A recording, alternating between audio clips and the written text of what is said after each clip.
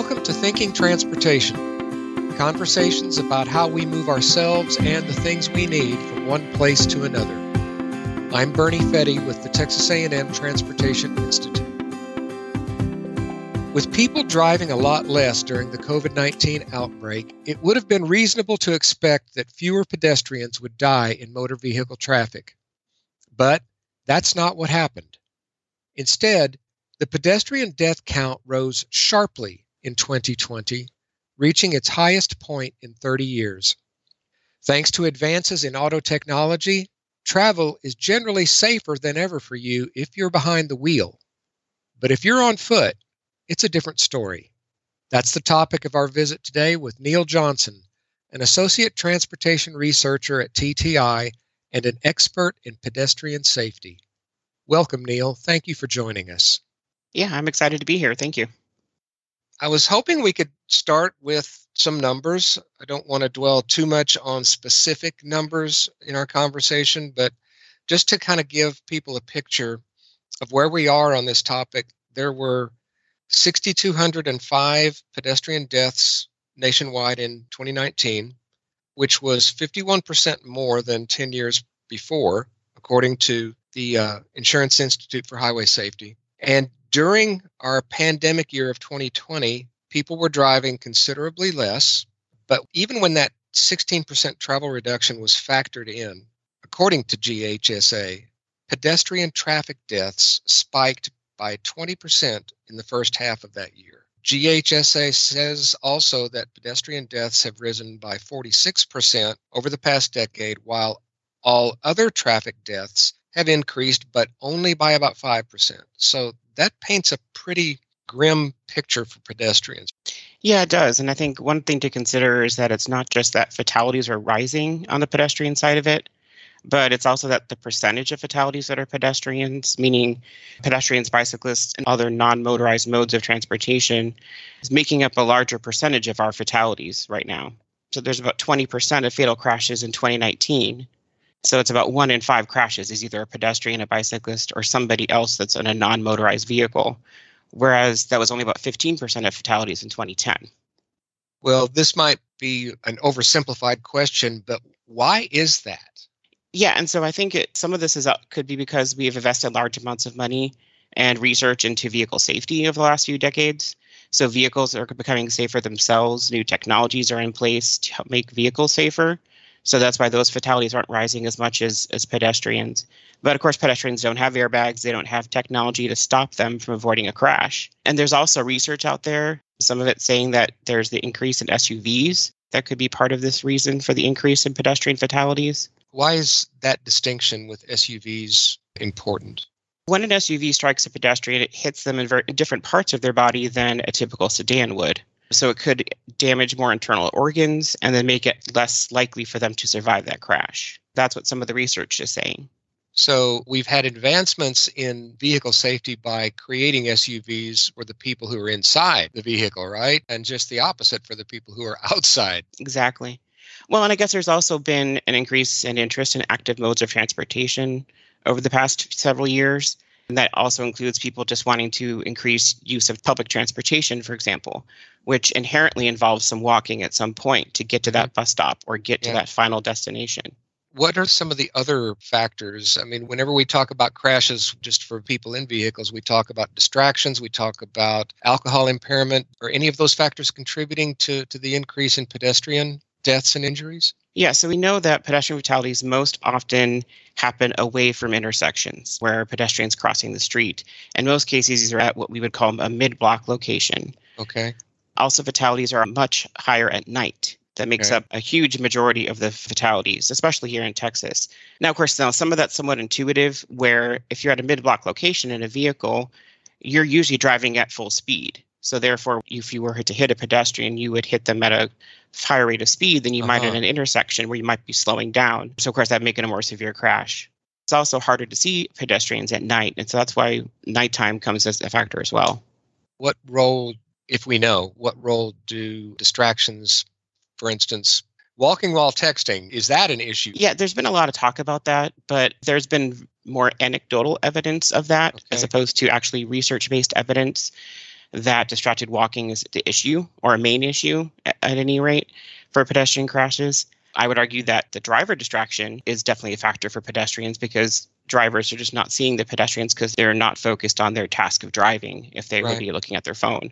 We know that there was a downturn in travel delay. What about the pandemic effects on pedestrian crashes? Yeah, so I think there's two things about that I'd like to touch on. One is, yes, there was definitely, we saw it in many areas of the country where there was a lot more people out there walking and biking. And even sometimes they turned streets into walking and biking areas so you could socially distance while you were doing that, right? And we saw that in many large cities. We saw it in parts of Austin, even here in Texas, but we've seen it throughout the country. So there's definitely more activity going on. The other thing to think about in terms of the pandemic and how it affected pedestrian safety was what you just referred to in terms of, yes, we had less congestion. People were driving less. We knew that, right, in 2020. However, we were still having lots of crashes. And one thing that was happening that we noticed is that speed became a much larger factor in a lot of crashes. Basically, it's because congestion was so much less, people could drive faster, right? They could go through town at a much higher rate than they would have before. And that inherently, especially on local streets, poses a higher risk to pedestrians, because that the higher rate at which you would hit a pedestrian, there is a less likelihood of the pedestrian surviving that crash. Again, they don't have the airbags around them. Yes, exactly. You mentioned people walking at night being especially vulnerable. Are there any demographic groups that are particularly affected?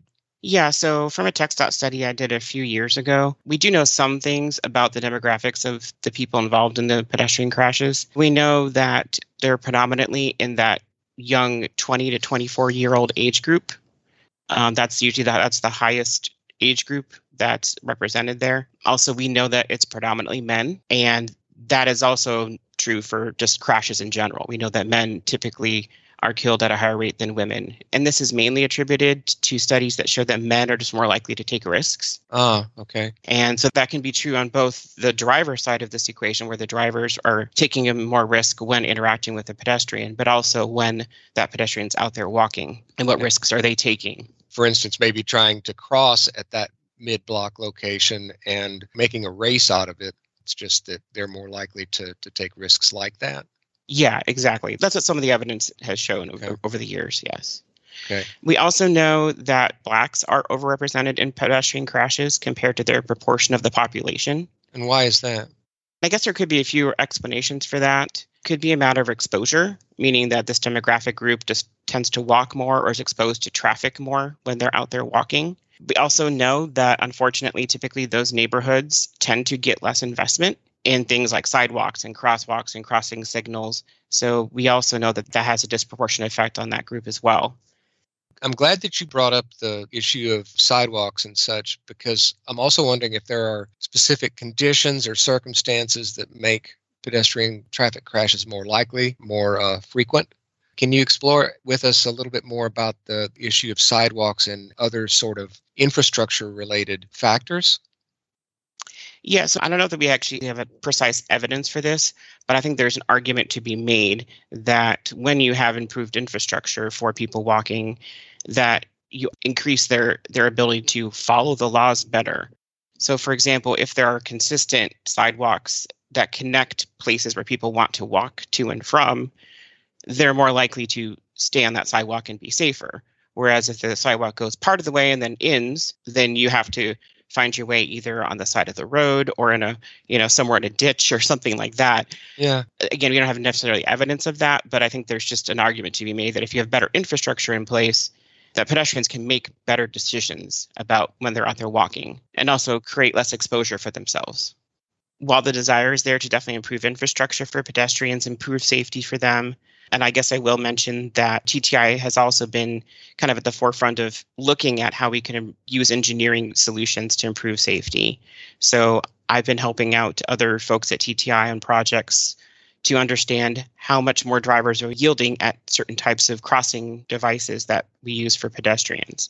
So pedestrian hybrid beacons or rectangular rapid flashing beacons, things like that, where we're measuring how often drivers are yielding to pedestrians at those locations to understand what devices we should be putting in place to help increase the safety for pedestrians. Because devices like those I'm talking about are usually used at those mid-block locations that are an increased risk for pedestrians. And so if we can use more of those engineering devices to make it easier for pedestrians to cross at those mid-block locations, then we're improving pedestrian safety. On the educational part of it, we need to use that as a tool in combination with improving the infrastructure and also in having enforcement out there to better improve that safety for people walking and biking. Let's step back for a moment to the alcohol factor. What do we know about that? There is growing evidence that alcohol plays a factor in pedestrian crashes. It's still a little bit limited in terms of the amount of research in this. And of course, unfortunately, there's also lots of data we don't know. Unlike a vehicle crash, where we typically, especially if it's a fatality, they usually find out if that person had any type of alcohol in their system or something like that. We don't always know that for the pedestrian. So that's one thing to think about. But we also know that pedestrian crashes, again, more often happen at night. And in the Texas Department of Transportation study I referenced, there's a noticeable spike in pedestrian crashes in certain hours, like, for example, that 2 to 3 a.m. hour on Sunday morning. Okay. Which would coincide with bar close, right? For Saturday night if you're out late. There's some evidence there that that time frame at least shows a little higher proportion of pedestrian crashes than other hours of the day, especially when you factor in the amount of people that are out walking and driving at that time of night, which is much lower, of course. And that may also have a connection, I wonder, to the age group that you were talking about. People in their early 20s being overrepresented in these numbers, and that might tie to the demographics that would be leaving those bars late at night or in the early morning hours? Yes, exactly. And I guess it also somewhat fits with the demographic group that we know males are overrepresented in these crashes as well. And I should also note that the alcohol factor is probably on both sides of the equation here. It's probably not just the pedestrians that are walking after having a drink or two. It's also those people that choose to get in a car and they drive and then they might hit a pedestrian because they're not looking for them. They're, again, all their faculties are not there. They're not necessarily concentrating on driving as much as they would if they were not impaired. Right. I know from other research that TTI has been working on with younger drivers that they're waiting, generally speaking. They're not necessarily getting their licenses whenever they are immediately eligible to, that some people are choosing not to drive, choosing to use whether it's ride hailing or the active forms of transportation that you mentioned earlier, walking being chief among them. Is that delay in getting licenses and owning vehicles factoring in? I mean, have you learned anything on that front about whether there's a connection there with the higher number of fatalities in that age group? I haven't specifically looked into that, but I think it's definitely an area of research that we should look into to find out if there are connections there, because that would be good information for us to know in terms of what we can do to combat the issues, right? Right. And which then leads me to ask, what are some of the other questions that you and your colleagues have in your mind on this topic? What are some of the research priorities that you're pursuing now or that you wish that you could pursue if you had the sponsored funding support? Well, most of my work, since I work in the behavioral research program, most of my concentration is on how we can make behavior change. How can we change the behavior of drivers, behavior of people walking, behavior of all road users, basically. Mm-hmm. And also kind of measuring that and understanding what the trends are in that way. So when I think of work that I would like to do, I try to find more ways to educate. That's always been my focus, is how can I better get educational materials, educational tools out to people so they know the rules of the road, so they know what the risks are, for example.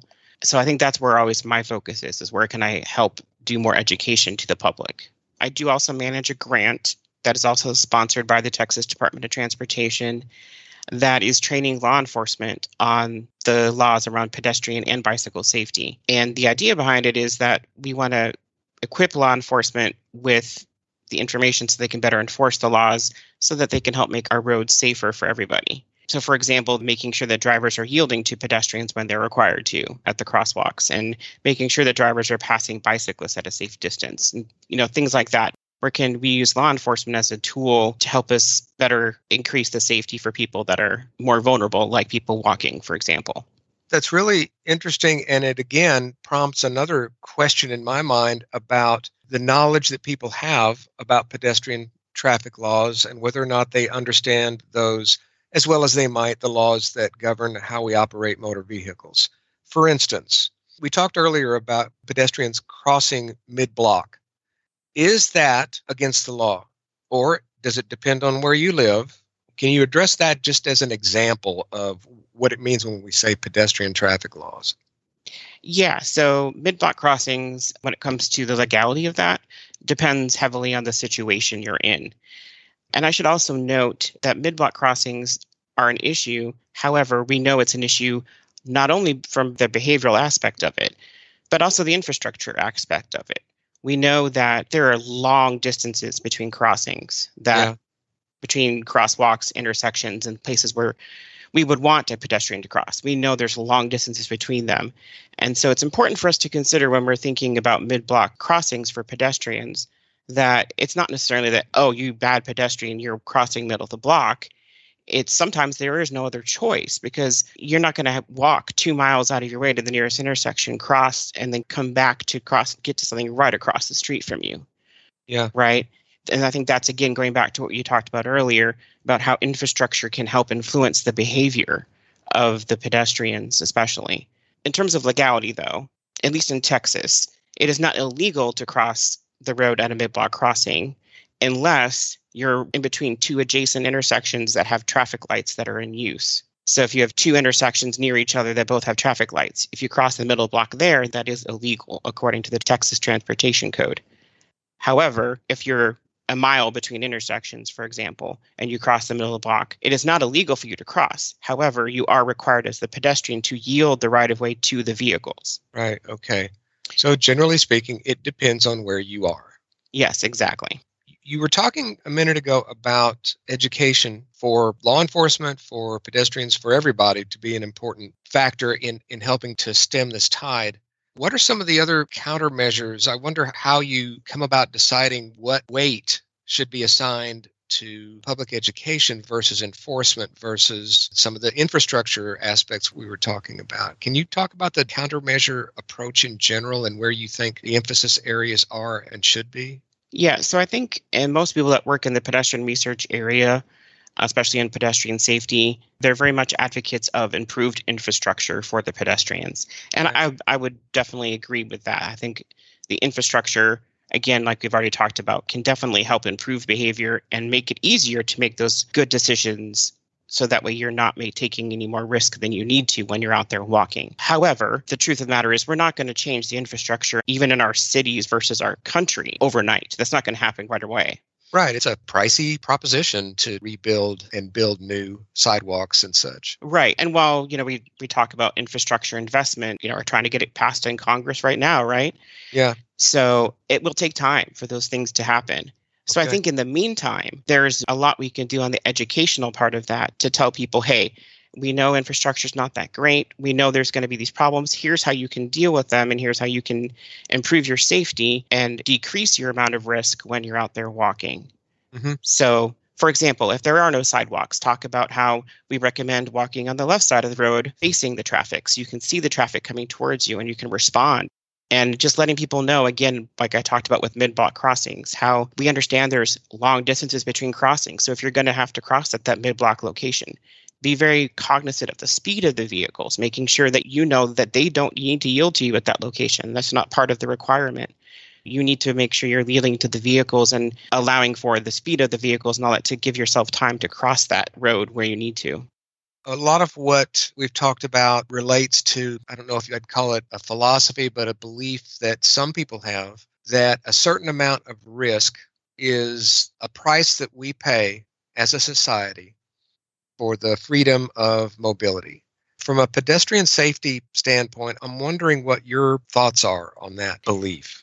Yeah, I think there's a certain amount of inherent risk in a lot of things we do in daily life. I mean, the pandemic definitely taught us that, right? Right. Where just going outside of our homes, in some cases could present risk. So I think it's important for people to understand that there is risk involved, but there's also things a lot of people can do to decrease their risk. And so one of the things that's important to think about is that when you're walking and biking, you don't have this 3,000 pound plus hunk of metal surrounding you to give you protection like you do in a vehicle. that makes you particularly vulnerable, right, when it comes to a crash. Mm-hmm. And so I personally do take precautions when I'm out walking, especially at night, for example, where I know I need to make myself more visible just to decrease the level of risk for me when I'm out there walking. So, for example, I might wear a reflective band around my wrist, or I might wear a reflective vest, or I might wear light colored clothing as opposed to a dark shirt. Yeah. That way I make myself more visible so motorists can see me and decrease my amount of risk. Last question. More than 6,000 people died last year and in many previous years just trying to navigate our transportation pathways on foot. With 365 days in a year, just doing the math, we know that many pedestrians will die that way today. Many more will die in those collisions tomorrow and the next day. Knowing that reality, what makes you get up and try again every day? What motivates you? Yeah, I always think about it, especially in terms of the educational and outreach perspective, is now we haven't been doing this during the pandemic, but pre-pandemic, I was going to events where I would hand out information to people and talk to them about how they can improve their safety when walking, biking, driving, what they can all do to help increase safety for everybody out there on the roads. And as hard as it can be to look at the numbers and think, how am I going to make a dent in this? It's always so fulfilling to know when you're out there with people that you can just make that one connection with one person and maybe just change their behavior enough where they'll say, hey, I didn't realize I was supposed to be yielding to a pedestrian at that mid-block crossing. Or, pedestrians say, oh, I thought the drivers always had to yield to me. So now I know I need to watch out for that when I'm not crossing at a crosswalk. So I think about those times. And during the pandemic, for the outreach project that I run, we've been doing a lot of that online and through social media. And that's been increasing a lot, especially during the pandemic. And it's just nice to know. I keep hoping that the messages are getting to at least one or two people. I mean, I know it's just one or two people, but if that can change one person's behavior, then it can start incrementally changing how safety will improve for people that are more vulnerable, like people walking and biking. Neil Johnson, Associate Transportation Researcher at TTI. Neil, this has been very enlightening. Thank you very much for sharing your time and your insights with us. Yes, it's been a pleasure. Cars and pedestrians have been sharing space on city streets since more than a century ago. Back then, America was experiencing a rash of pedestrian traffic deaths, even as it battled to overcome a nationwide flu outbreak. 100 years and another pandemic later, one thing hasn't changed. Traveling on foot is still a risky endeavor. And the tools for combating the problem, engineering, education, and enforcement, remain constant as well. Thanks for listening. We hope you'll be back for the next episode featuring a conversation with John Haberman and his take on how transportation professionals can join the fight against the plague of human trafficking. Thinking Transportation is a production of the Texas A&M Transportation Institute, a member of the Texas A&M University System. The show is edited and produced by Chris Porteau. I'm your writer and host, Bernie Fetty. Thanks again for listening. We'll see you next time.